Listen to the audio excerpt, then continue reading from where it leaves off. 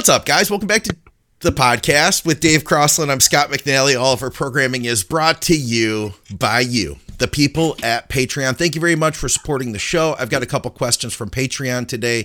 We are also brought to you by evalbloodanalysis.com. If you're in the UK, you can get your lab work done by Dave. He'll go to your house personally. He'll draw your labs, and if you order within an hour, you'll get a free pizza. So call now. We're also brought to you by Strom Sports Nutrition. Use our code. We don't have a code to Strom, do we? Do we have a code for Strom, Dave? No. People ask us.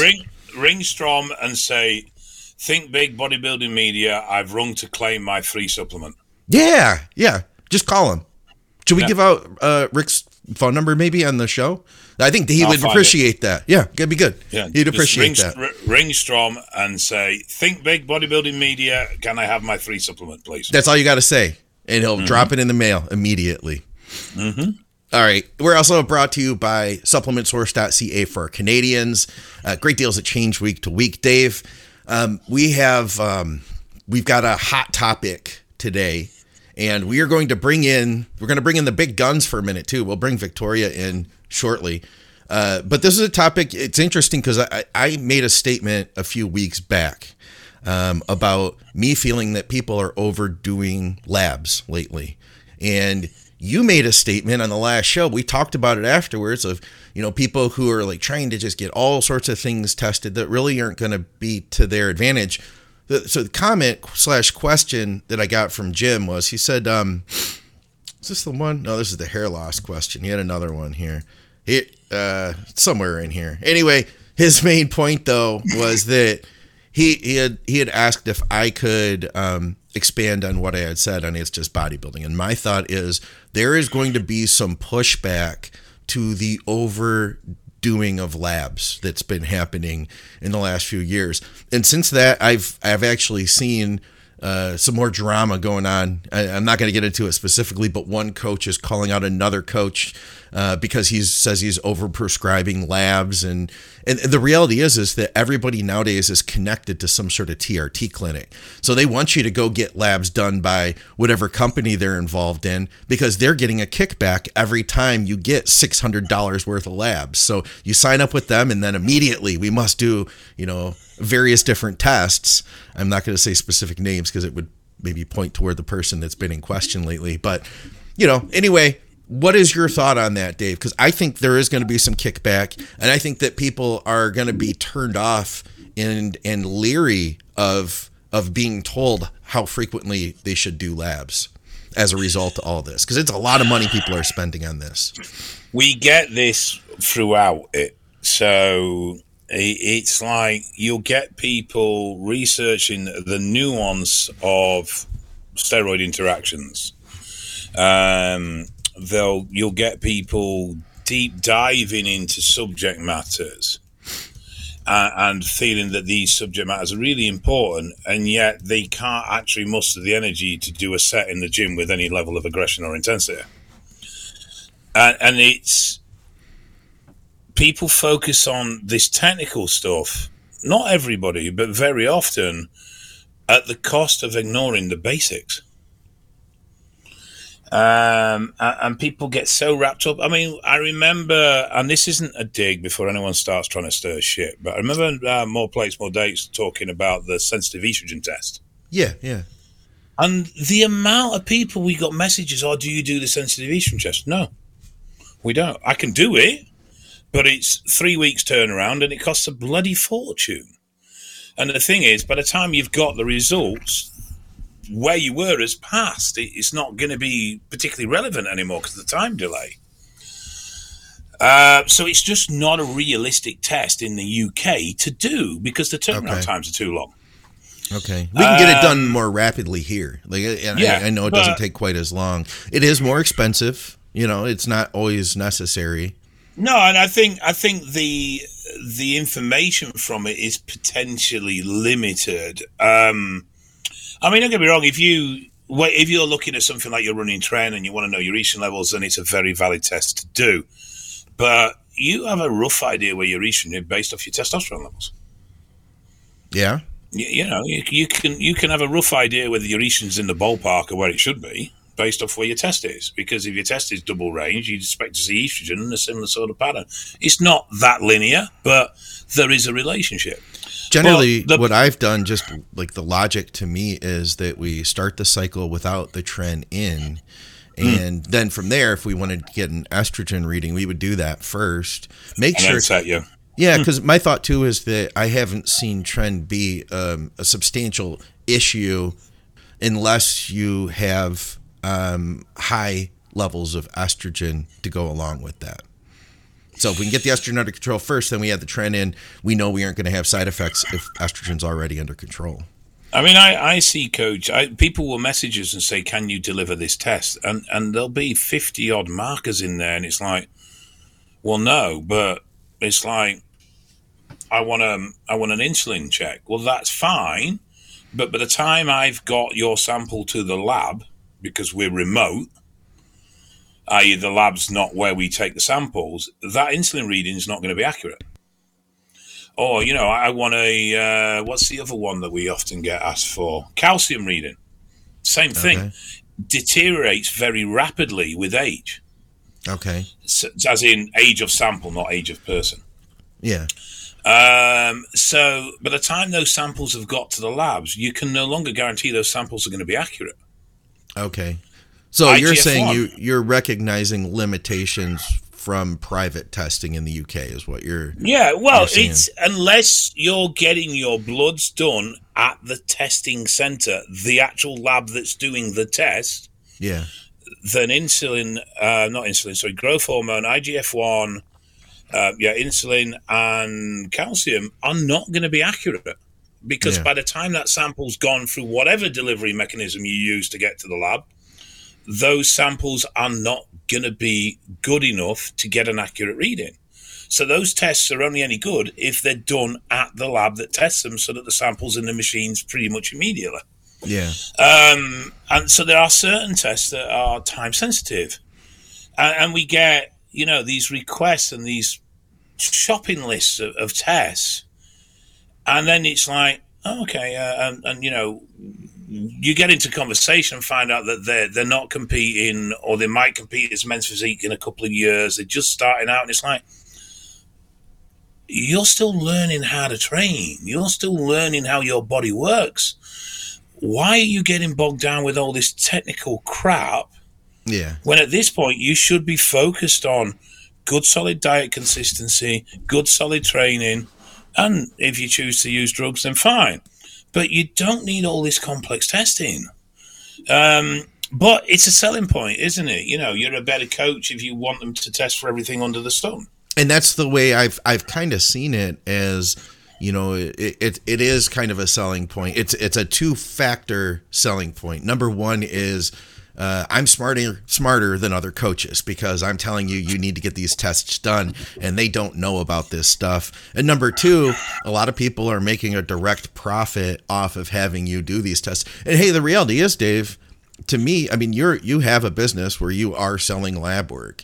I mean, you're kind of going on a limb here by telling people not to do as much lab work. You're telling them not to give you as much business is really what you're saying, Yeah, I tell people, because we have a National Health Service, I will tell people, look, they'll do a test. Something might not quite be where you want it, but there may be influencing factors, so we're not 100% certain how accurate that test is. And I'll say, look, get in touch with your doctor, use this lab work to prompt them to redo that test for you for free.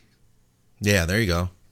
Because if you've got, for argument's sake, the common one's kidney function. So EGFR, obviously based off creatinine. Creatinine is very influenced by dehydration, protein, exercise, muscle mass. So we commonly see creatinine levels elevated, and we commonly see EGFR lower than is optimal. I will say, use those results, ring your doctor, ask them for a recheck, which they will be obliged to do because you've shown them results that show reduced kidney function. Make sure you're well rested, well hydrated, and fasted when you do the test, and you'll get the most accurate one you can for free. But if you want, we can do a cystatin C test. It will cost you X amount, but it won't be influenced by these factors. The choice is theirs, but by all means, go to your GP, get it done for free, because I'd rather see them. I know this sounds tacky and corny, and there'll be people calling bull, but I would rather see people right than see them spend money they don't have to spend. Yeah. Yeah. I think that's where I stand too. And then interestingly, so this is something I really started thinking about 3-4 weeks ago. And like I said, I mentioned it on It's Just Bodybuilding. And then when we went to Swiss, this was a big part of what Victoria was talking about too. So I thought we could take a minute and bring Victoria in. Let's see what she has to say about this. Victoria Felker, thank you for joining us. Right, before we start, are you in the same house? Yes. Yeah. So why didn't she just walk into your dingy basement and sit next to you? Because she was just on a show last week. We had some technical issues with getting the headphones. Yeah, that's what it is. She just doesn't want to be near you. Yeah. Victoria, thank you for joining us. Like I was telling the people that you were just at Swiss, and this is one of the topics you talked about, that basically the overprescribing of labs by coaches. And I'm going to go a step further and say something else, is that I think that we are also stepping as coaches beyond our role by pretending that we're practitioners of health, and we're doctors, or that we know more than doctors. And sure, there is a certain amount of information maybe your average doctor doesn't understand, especially about athletes. But that said, though, I do think that people are getting into a gray area there. And I'm going to go back to saying that I really feel like that's been a way for a coach to upsell himself. And the only reason I share these thoughts is because I don't want to see people out there getting duped by some fancy sales pitch. Anyway, Victoria, tell us, what are your thoughts here? What are some things people could consider getting into, what lab work they should choose and how often they should do it, stuff like that? Yeah, so it's something that I'm very passionate about, and I've actually spoken about probably for like the last 4 or 5 years now, because I started to see like an upward trend. I think it's also, though, like, as you mentioned, Scott, like, it's important to note that, like, bodybuilders are already, like, ostracized in the medical community. And then if you add steroids in, that's, like, another layer of discrimination. So I totally can empathize and understand with people wanting to take initiative of their health because they're not getting that from medicine. So, like, I get that. But that's not what I'm talking about. What I'm talking about is people that are running these massive gauntlet lab panels that are costing them $400, $500, $600, $700 without ever having a proper assessment completed first to even understand if any of those markers are relevant for them. And I just feel like that's a really big problem right now plaguing our industry, because you get this almost test first, talk later mentality with coaches, and people are feeling like they have to invest this type of money in getting just like absolutely asinine lab markers done, that really you have to have them not only put in like an individual context, but then a medical relevancy first before you would even run them. What do you mean by that, medical relevancy in the individual context? So, for example, people that are getting, let's just say an example of a thyroid panel done. Let's say that person doesn't actually display any potential short and long-term symptoms of having any type of thyroid abnormality. And the first place they're starting with is getting TSH, free T4, total T4, free T3, total T3, reverse T3, antibodies, 2 to 3 different types, anti-TPO, and then they're also running sometimes even like iodine, which is not even that accurate from a serum perspective. And so they're getting this massive, like what I would call like an advanced panel done as a first line entry into getting an assessment done. And that just doesn't make sense from a clinical standpoint. Typically speaking, there's, at least the way that I understand and was taught, is that there are almost like a staircase approach when you're running labs, and that whatever labs you're running also have to be put in clinical context. So for example, somebody who is on, let's say, an oral steroid, whether it's an anabolic or an estrogen and progesterone, there are certain considerations you have to ask, like, why are we running these markers in the first place? Does this make sense based off of this drug? What are we trying to actually understand? Are we trying to understand how that drug is interacting with their body? Or are we trying to survey for certain side effects or secondary outcomes? So I just think that like the conversation right now is like, throwing shit at the wall and hoping that something sticks. And that's not okay. Yeah. And I have to say, Dave, like I said to Scott, like I was afraid to talk about this because I was like, I don't want to offend Dave and I don't want him to be mad at me. Our biggest selling panel is what we call an Athlete Pro. We're thinking of changing it to the MOT. But it isn't. So we do thyroid markers in there, but we only do TSH, T4, and T3. And the main reason we keep T4 and T3 in is because obviously a lot of our customer bases use growth hormone. Yeah. So we're looking to see if T4 levels have dropped because of that. But we don't. We do offer ATOP and antithyroid glob, but those markers on their own are generally useless because they only come into play if you've already got thyroid markers. But we do the full blood panel, we do liver, kidney, bone profile, protein profile, so your basic inflammation markers, CRP, CK, stuff like that. And then we do, within that test, we do D, B12, folate, and mainly because they're contributors to either thyroid health or they're contributors to red blood health. So red blood cells being particular with B12 and folate. And then it's the hormone panel and prostate and HbA1c. But that's probably as in-depth as we go. And we use that as, and how we, if someone's not had tests before, and a lot of our client base has had I wouldn't say, probably not the best relationship with their drug use, then we use that as a start point. But then from that, we go back into what's relevant rather than just constantly battering everything. Yeah, absolutely. Dave, what you just said is exactly what I almost to a T, what I had recommended at Swiss as like your baseline markers. Like after you talk to somebody and you get your assessment, like we're on par exactly. Your CBC, your CMP, your lipids, like you start with the basics first and then you build on that. And then you also contextualize it because sometimes you don't have to run all of those. And other times you might need to run more than those, but it's context specific. I'm going to jump in because we're running short on time. So I wanted to cut us there, Dave, because we did have a bunch of listener questions still. And some of these were related to stuff you're saying right now. So I wanted to be able to jump in with that. Victoria, we appreciate you taking the time to join us.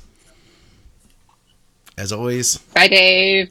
See you later, Vic. See you soon. When you go upstairs. I wanted to jump in, though, because like I said, you were getting at stuff, though, that was part of our listener questions. So I just wanted to bring Victoria on really quick because I know she had a lot to say, and we could keep talking about that all day. Hey, what's up, guys? I have a lot of people who reach out to me on a regular basis who are trying to more effectively reach their goals. One of the biggest mistakes I see people make is that they're not getting enough protein. And there's only so much chicken breast we can eat through the day, but we can easily add a high-quality protein supplement to boost those numbers up. True Nutrition has just about every protein powder you can think of, from high-quality whey isolate. If you don't tolerate lactose, then you could use their beef isolate, or you could use their pea protein isolate if you don't eat animal products. They literally have everything you could think of. I've believed in them for like a decade before they advertised with us, and they never went out of their way to say like, hey, we want to promote our stuff through you. I literally asked them because it's a company that I believe in, and at the end of the day, I want to see you guys reach your goals as effectively as possible. So if you use our code THINK at True Nutrition, you'll get some savings, you'll help to support our programming, and you'll get some high quality products to more effectively reach your goals faster. We had a bunch of stuff though, and this was one of them. So in your opinion then, Dave, when should somebody get their blood work done if they're running a 12-week test-only cycle? How would that look for you? For me, and I'm not saying this is right, this is just how I like to do it. For me, I would be testing estrogen levels at about week 5 or week 6. I would probably include testosterone levels in that for the simple reason as we're using UGLs. We don't know if the gear's legit, so it would be nice to see where test and estrogen are. Yeah. Because if I run estrogen and it comes back that estrogen's in range, is this because this person is a little bit unique and isn't aromatizing at a great rate, or is it because the test he's using is absolute garbage and he's just not got enough in his system? So I would generally run 2 there.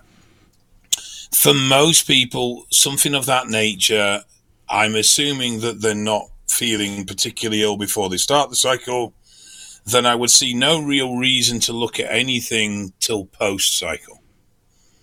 I would use the hormone management, as I say, about week 5 or 6. If they were doing a PCT, I would then rerun bloods 4 weeks post-PCT. And at that point, I would probably look at lipids. I'd probably look at FBC. Because what I'm seeing then is the after effects of what's now more likely to be more sustained. Yeah.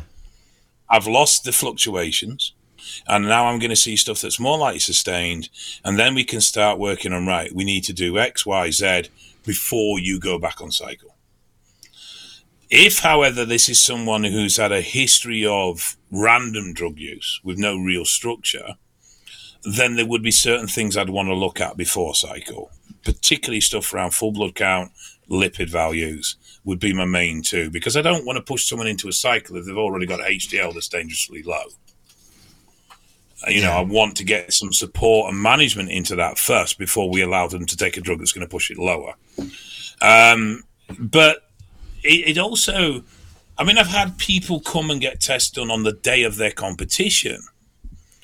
And a lot of people say, well, it's relevant to what you're doing. Yeah. Though there will be a lot of adulterated markers on that day because of dehydration, because of everything else that's going on, you will also see the worst case scenario. So you can know that next time, these are my areas that are at risk, and this is what I can, within what I'm doing, build in to try and minimize that stress factors on the day of competition.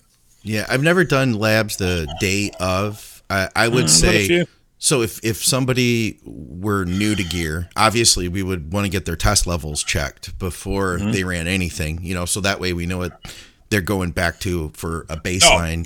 So there's that. And I knew you would say that too, but just for anybody that happened to be new that was listening to this. I didn't say it though, so it's good that you did, because I did completely forget about that. And the only time I've ever tested, like in a contest, because I'll see where I'm at before the cycle, say at 16 weeks out. During the cycle itself, if there was like an estrogen problem, something like that, I was unconfident with that, then maybe I'd check that. But personally, the only other time I've ever run anything during a contest prep for myself, and usually for most other people, would be, let's say we're 4 weeks out and we're thinking about running Halo. And I'm thinking to myself, let's see what things look like. How far, like, are you redlining already? You know what I mean? And if you are, then maybe that would change what we were going to do. Otherwise, I'll wait till after the show. I know where we were before, but I can see what you're saying though. Get it done right at that point. And I know other people. Andrew Berry's talked about doing that too. And I'm not particularly saying you need to get it done at that point. It's not something I would regularly prescribe. Okay. But what I'm saying is that there is a relevance at whatever point you test.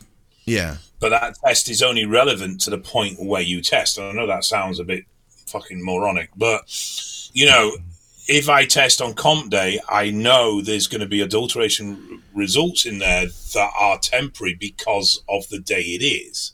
Yeah, yeah. So it's not a true evaluation of my health, but it is an evaluation of the stresses I'm going through at that point. Generally speaking, I like a hormone check within the first 5 to 6 weeks of any cycle, particularly if it's somebody who's inexperienced or hasn't used those compounds or haven't used them in that setup before. If someone's a repetitive user, I would want bloods before they started a cycle to make sure that the base health markers are in a position where we're healthy enough to do the cycle in the first place. Yeah. And then, yes, usually depending on whether they're TRT or PCT, there would be a test post-cycle to see that we are back where we need to be, and if not, what we need to work on to improve before would we attempt to rerun. So if I did bloods on someone 6 weeks post-cycle, and HDL was low, blood was a bit thick. So we were right, let's get a couple of bloodlets in, start running these supplements. I'm unlikely to check that again prior to going back on, because I already know we've got management in place on top of that. Yeah. And so it is relevant in that where you test at one point will affect whether you need to test again at a later point. Sure. All right. How about this one then? Because we did have a bunch more related to labs. Do you ever look at natural GH levels in relationship to TRT? One lot of bloods I had done looked at my GH. Couldn't get to the bottom of why they did it and what the levels were. Do you think that low T could stimulate more GH production? Thanks. I have no idea. I genuinely have no idea. We don't test for GH. It's not something I've ever really looked at data-wise, so I have no idea.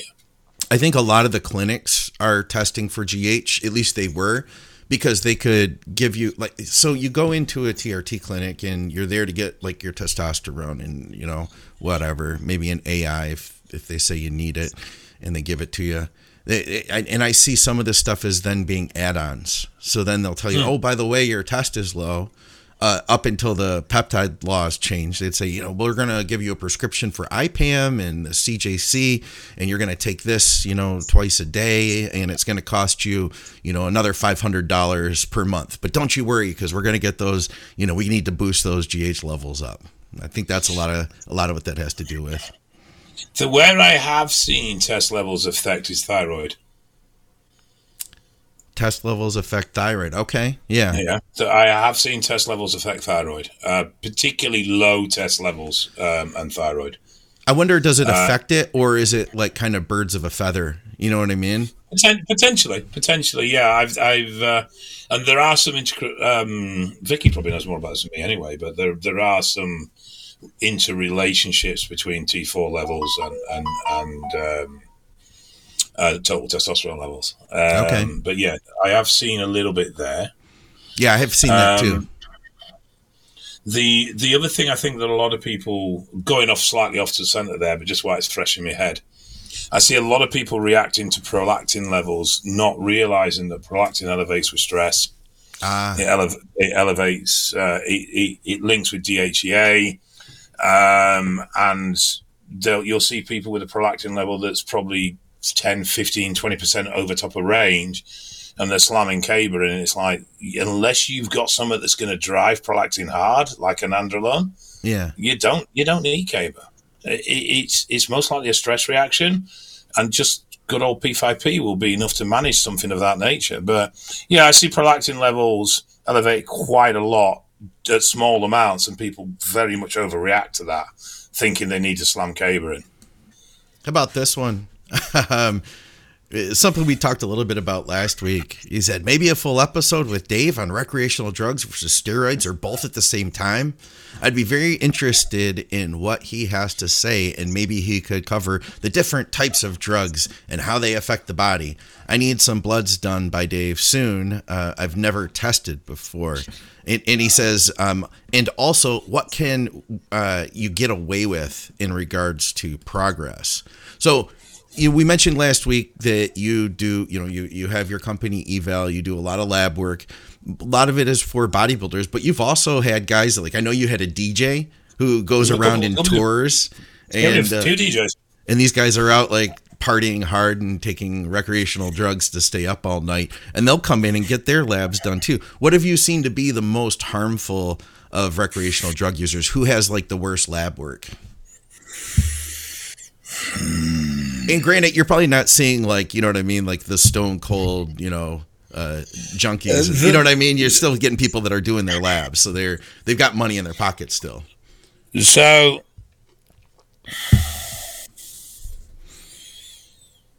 you see effects on prolactin from cocaine use. You see effects on estrogen and blood thickening from weed. Oh, blood thickening, huh? From smoking weed. It's the smoking element that's causing a problem there. Yeah. One of the biggest impacting drugs, which people probably won't think of, is actually alcohol. Oh, God, yeah. But people don't see that as a drug, but technically it is. Yeah, it's a good answer. The worst I've seen or the most impacting I ever saw was nitrous oxide. You're kidding me. What did you see? Basically, their nervous system was trashed. What do you mean? So nitrous oxide strips B12 and starts to delaminate the nervous system. Okay. So the protective coating around your nerves gets destroyed. Huh. And it can cause paralysis and all sorts of things. And I've seen one guy strikes out in particular that was a mess with nitrous oxide stuff. Okay. We do have some unique customers. Yeah.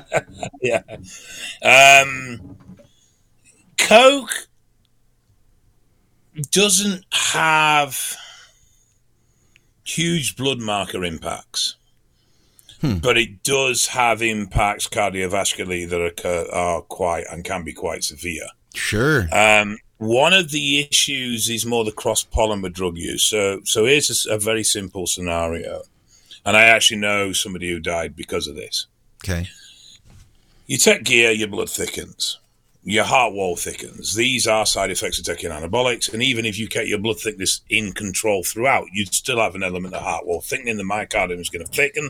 It's part of what happens. When your myocardium thickens, your heart wall, it loses some elasticity. As a result as well, testosterone will minimize the elasticity of the heart wall. So what you end up with, instead of your heartbeat and the movement of your wall being quite large and there being a big pump of blood, it ends up getting shorter. Because it gets shorter, it has to beat more frequently to compensate to keep blood flow at an adequate level. That is a very dangerous foundation to then start taking any form of stimulant like cocaine or amphetamine. That would make sense, yeah. Because the heart will effectively fall over itself. It will trip itself up, stutter with its beats, and can actually even stop. And I know, like I said, I know someone who died. The other thing is obviously the mismanagement of long-term cholesterol creates plaque. Plaque narrows the artery. When you have a high heart rate and a sustained high heart rate, that can cause that artery, that plaque, to break off. Yeah. If you think about a river, and in the summer, the load of shit gathers at the sides, and it stays there.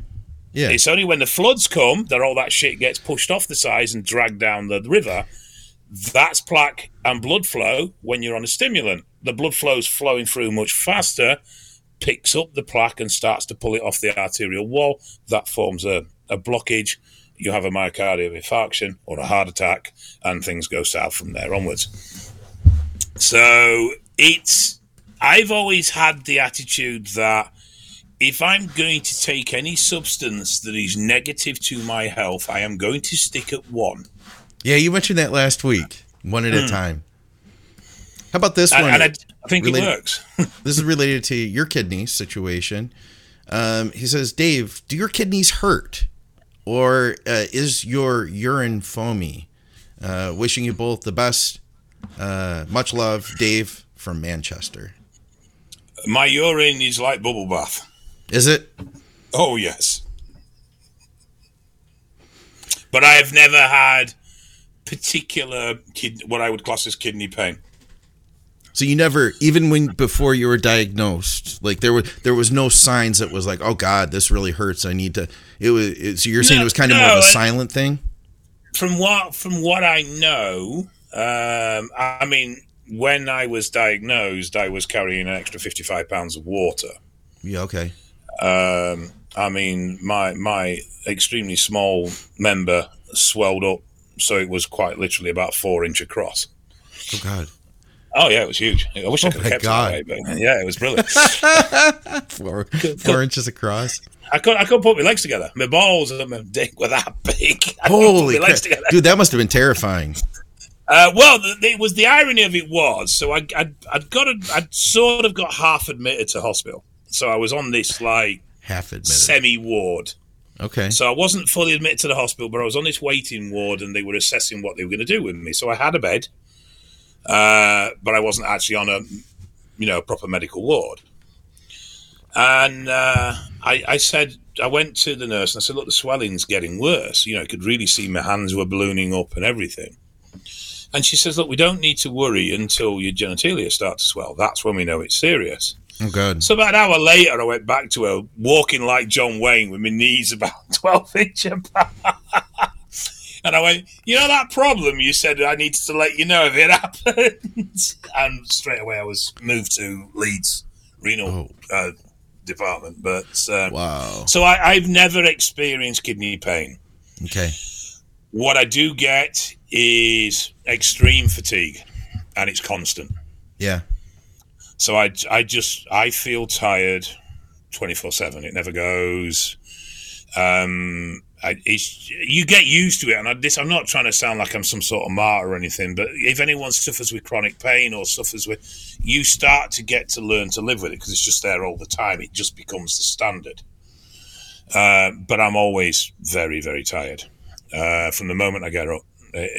That's probably the biggest impact my kidneys have had on how I feel. Okay. Urination is frequent, and sometimes without warning. Oh, okay.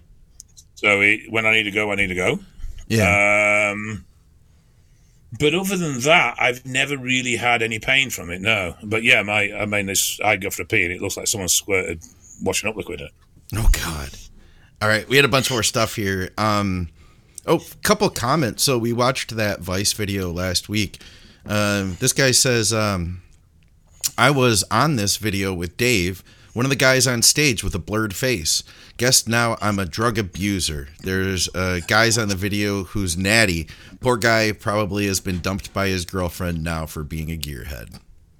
So there was people that were on the show, as well as you, that actually watch our programming. That's crazy. Small world. Very small world. Yeah, the joys of Vice. Yeah. All right. I need to ring them and kick off with them, actually. You still haven't gotten a hold of them yet, huh? I haven't even tried. I forgot, mate, to be honest. How about this one? So this is that one from Jim McDonald. He said, so this is his first drugs and stuff question. He says at 49, and he's from Patreon. Thank you very much.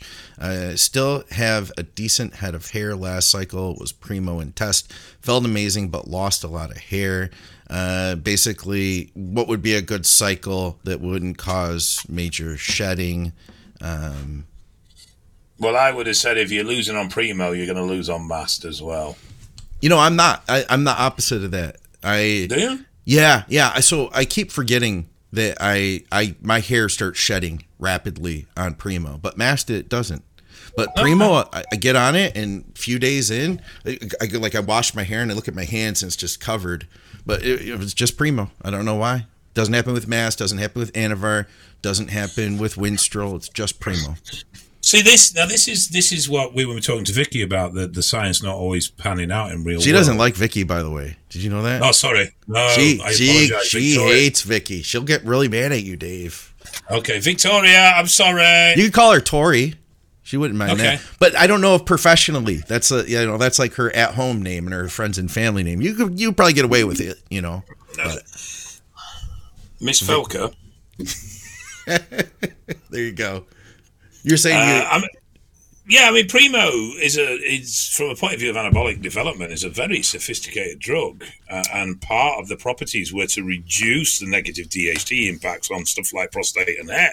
Yeah. So in theory, it shouldn't be bad on hair, but it is. People do suffer with it. You can experiment with mast, and if it doesn't work and you lose all your hair, blame Scott. Yeah, there you go. Okay. You can do that. How about this one then? Nevin, also on Patreon, says thoughts on Anavar post surgery for healing, knee surgery. What milligram dosage do doctors normally prescribe for wound healing, burn victims, and for how long? What's the mechanism of action around Anavar and wound healing? Increases collagen synthesis, just like EQ and DECA, right? All three of those things would work. What about other things? Because those are like the go-to. You always hear Anavar, EQ, DECA. Always hear DECA, especially. Collagen? Well, take some collagen. Yeah, DECA is an anti-inflammatory and obviously increases collagen synthesis, which helps with tendon repair and such like. I'm not that up on Anavar and its properties for healing. I know it does it, but I've never actually looked into any particular reason as to why it does it, to be honest. So you've probably had more experience with Anavar and injuries than I have.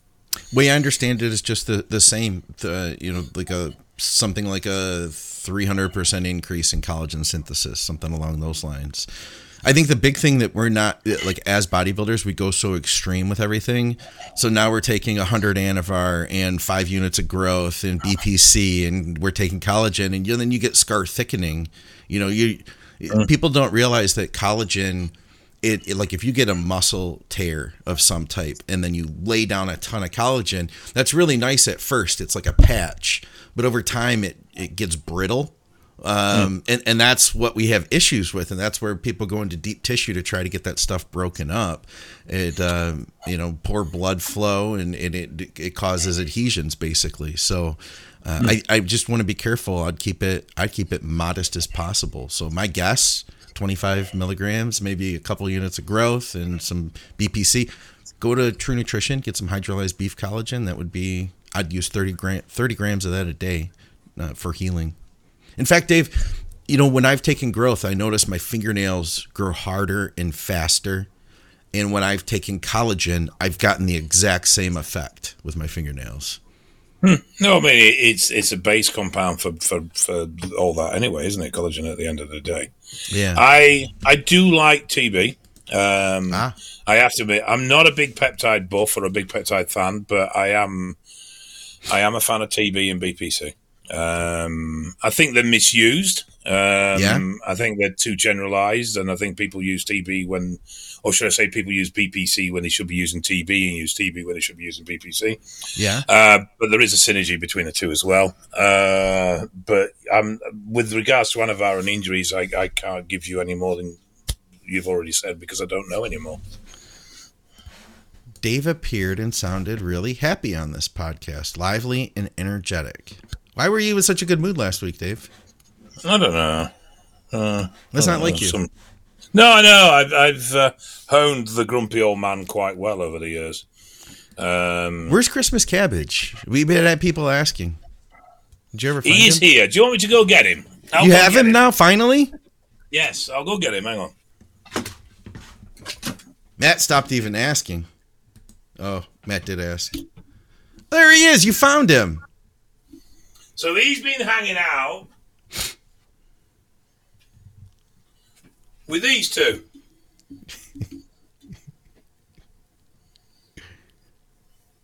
Oh. What has he been hanging out with them for?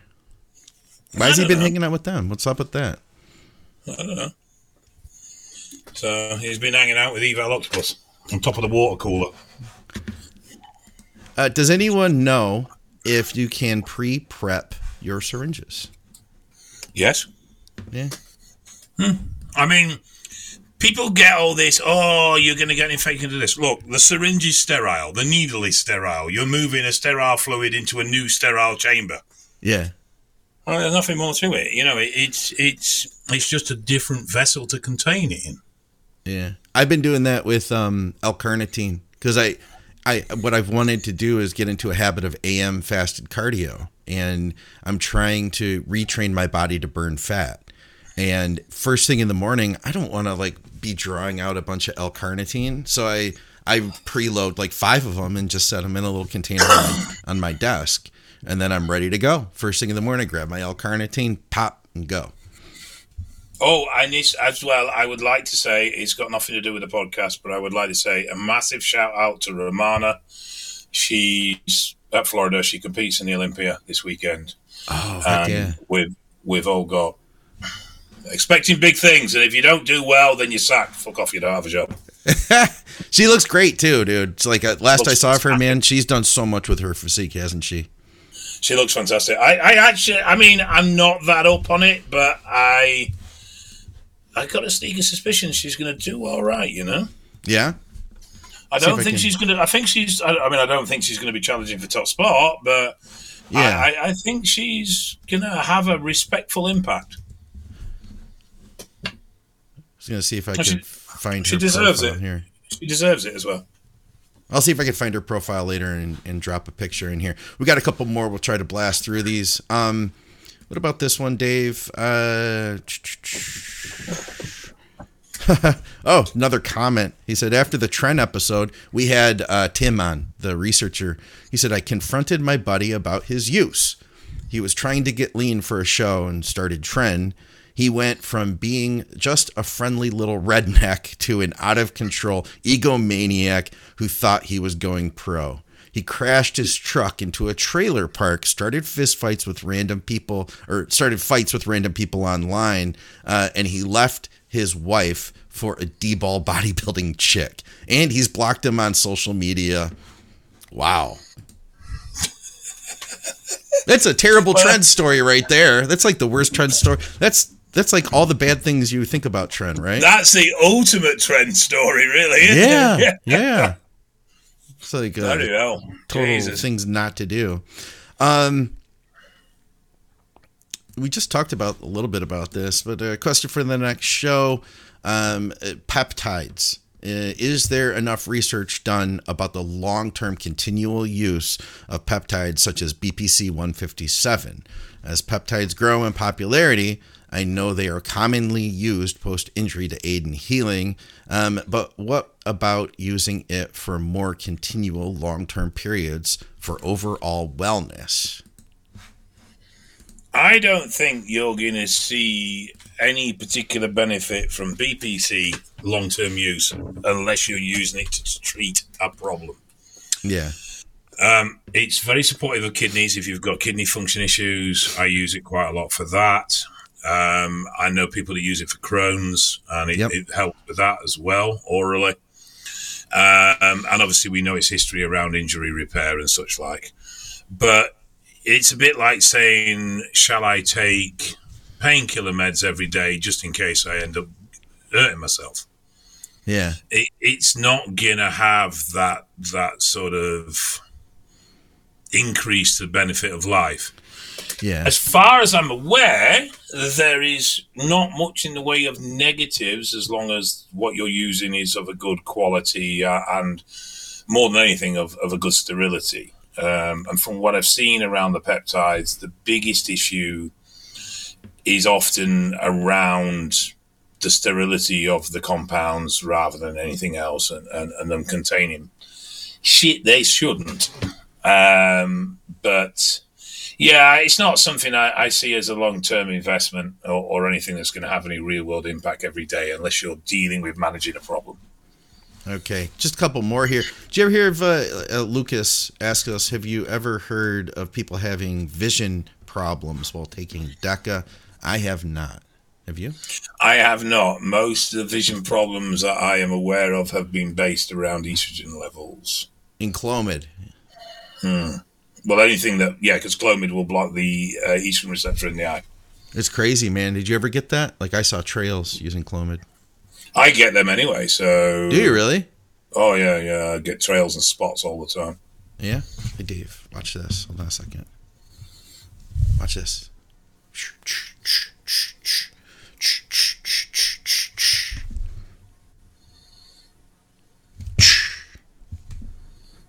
That last bit was scary. Yeah, that's why they couldn't do the... Because they were going to do the lens replacement surgery and they couldn't do it. Oh, yeah. Huh. Because my eyes are actually physically damaged. So they said the lenses wouldn't work. All right. EQ, lowest effective dose. That's probably about where he is, 250, 300. I would say you'd from more from speaking to yourself than actual first-hand experience, but I would have said you'll get something from that. Yeah, I find EQ, I think it's a great compound personally, but it needs to be run hot. Like if you're a DECA guy, like you've experienced DECA and you're like, oh yeah, I really like the growth I've gotten from this, I want to try EQ next. I think you're going to need more EQ than you did of DECA personally. So if I were to say 300 DECA, then I would say 400 or 500 EQ. But 300 would be the minimal effective dose in my personal experience. I don't have anything on paper to say that, but just as a coach over the years, I wouldn't go lower than 300 just because it is just the effect is milder and it takes longer to build. It's not something you're going to see, in week 3. Mm-hmm. All right. There is a very quick one on EQ. Yeah. So we touched on EQ being an anti-estrogen and said that we knew the downstream metabolites had an anti-estrogenic property, but that I'd never actually seen any real-world data of in bloods. Okay. I have. Really? Yes. What'd you see? I've seen 2. One gentleman was using test. All he did was test was TRT. I think it was about 200 milligrams a week. Okay. He added a small dose of EQ, like a couple of hundred. Yeah. And his estrogen got slammed. Oh, really? And that's the only change he made. And I've seen somebody else with the same. Yeah. However, I have also seen plenty where they've run EQ and it's had no impact on estrogen. Yeah, yeah. But we always have this, was it EQ? Are they really running EQ argument? Because obviously it's all UGL stuff. Yeah. From what I've sort of gleaned from other people, it does very much just seem to be a person-dependent thing. I could see that. I think Masteron is person dependent as well because I've had people running the same brand, first of all. So we have that under control. And obviously there could be variations in batches, but a brand that I'm pretty confident in. I've seen guys that have better estrogen control with Masteron and guys who have poor estrogen control with Masteron. So... I mean, there are so many other factors as well in all of this that influence things like diet, body fat levels, all this crap comes into it as well. But that was a distinct, I'm here, add EQ, now I'm down here. Yeah, yeah. This is something we've talked about before. Was wondering, could Dave comment on the best current gear brands that are available in the UK and any internet sites also? I would appreciate the advice. How do we usually handle that question, Dave? No. But why? That's why what I wanted to get at. Why do you not answer that?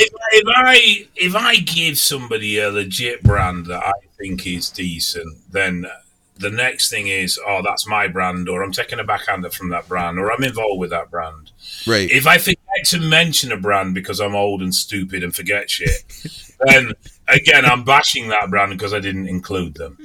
Yeah. So I would rather say nothing because that way I can't be accused of favoritism or non-favoritism or anything of that nature. Fair enough. Nice comment from Vesco in the live stream. He said, shout out to Scott McNally, Victoria, and Dave Crossland for always answering my DMs. You guys are amazing. I'm going to start charging him. Tell him. Why don't you answer my DMs, Dave? I don't like you. If you send it from Victoria's account, I'll answer them because I think it's it. You probably would, son of a gun. Yeah. All right. So, what do you have going on? You mentioned that you're obviously coaching as always, as am I. You can reach out to either of us for coaching. I'll have Dave's social media down below. For me, McNallyDiets@gmail.com. But you were saying last week that you've been doing just consultations and coaching for helping other coaches that basically want assistance with PEDs. Yeah, so obviously, we've both developed our coaching. We've learned about PEDs from experience and from speaking to other knowledgeable people and exposure to people like Scott, the clever Scott, not you, and so on and so forth. And obviously some personal research as well. Excuse me. Sorry about this. It is fun. I know, and I didn't realise someone's trying to get in the house. Oh. It's Halloween, by the way, while we're recording this. Halloween. It is Halloween. Is it somebody that you want to let in your house, or is it like a guy wearing a mask? It's a delivery guy. Oh. Okay. But then a lot of guys don't have that knowledge, and they then are reluctant to take on anabolic users as coaches, as clients, or they struggle a little bit. So it isn't just anabolics, but yes, what I've started doing is offering a coaching support service where basically shadow coach is probably the wrong word, but I'm there as a reference material Even if it's just, I'm thinking of doing this with this client, here's his pictures, here's his weight, what do you think? I'd call that a consultant. Yeah. So through to, can you read me these bloods?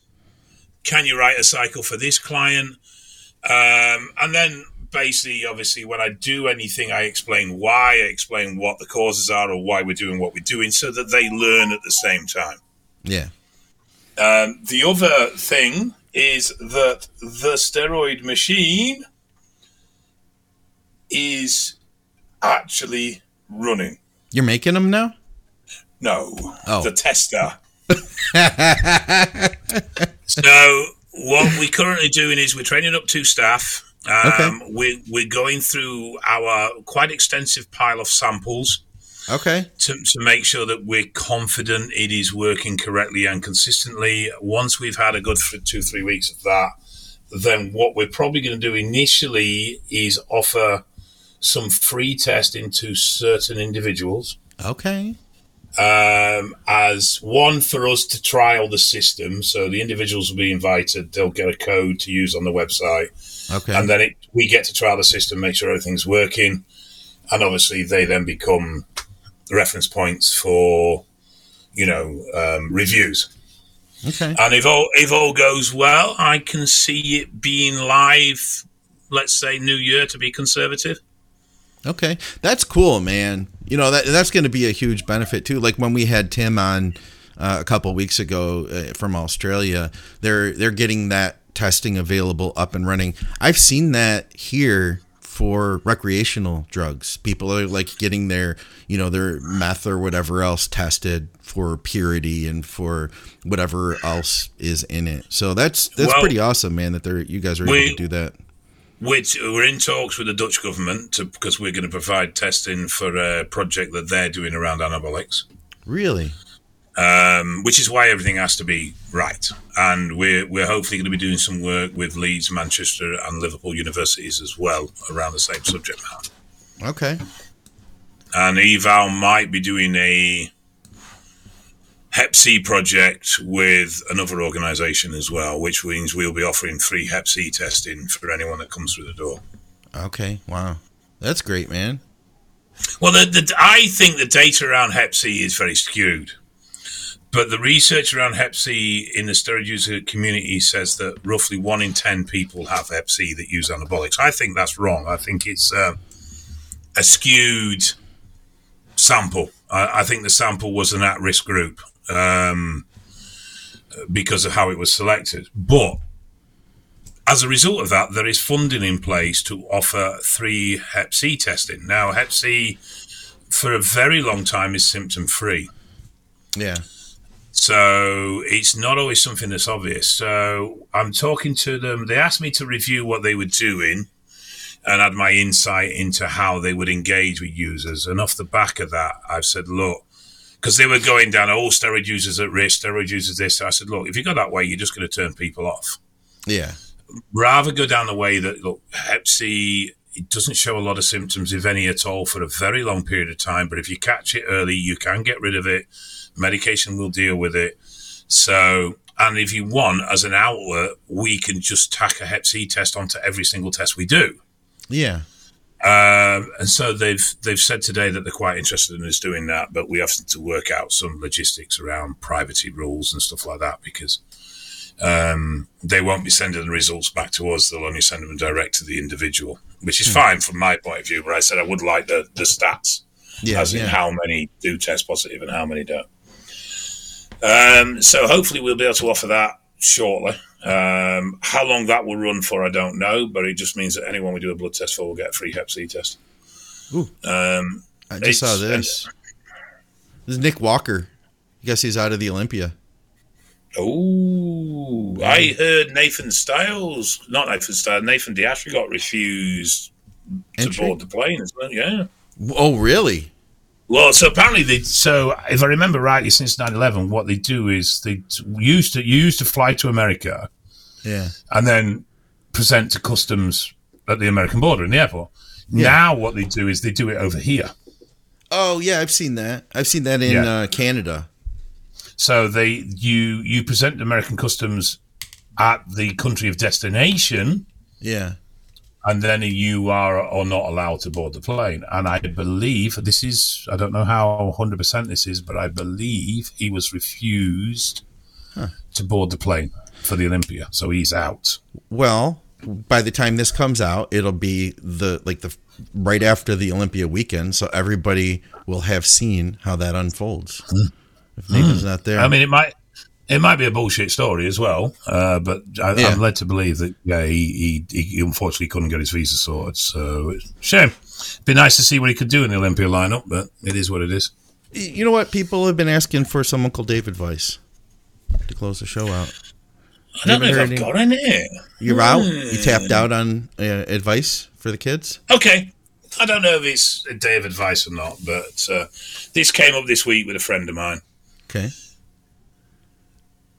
However busy you are, however hectic your lifestyle is, try and take 5 to 10 minutes, 2-3 times a day, to sit in silence, no phone, nobody bothering you, and just focus on your breaths for 5-10 minutes, and then get back to your day.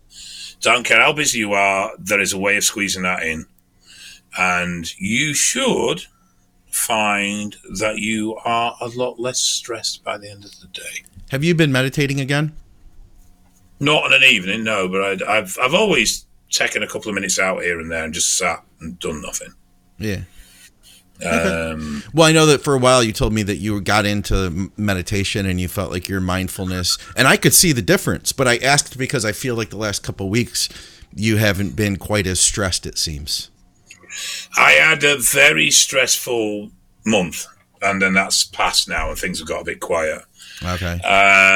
We're actually going away tomorrow for about 3-4 days. Still going to be working, but we're just going to change the scenery for a few days. Where are you going?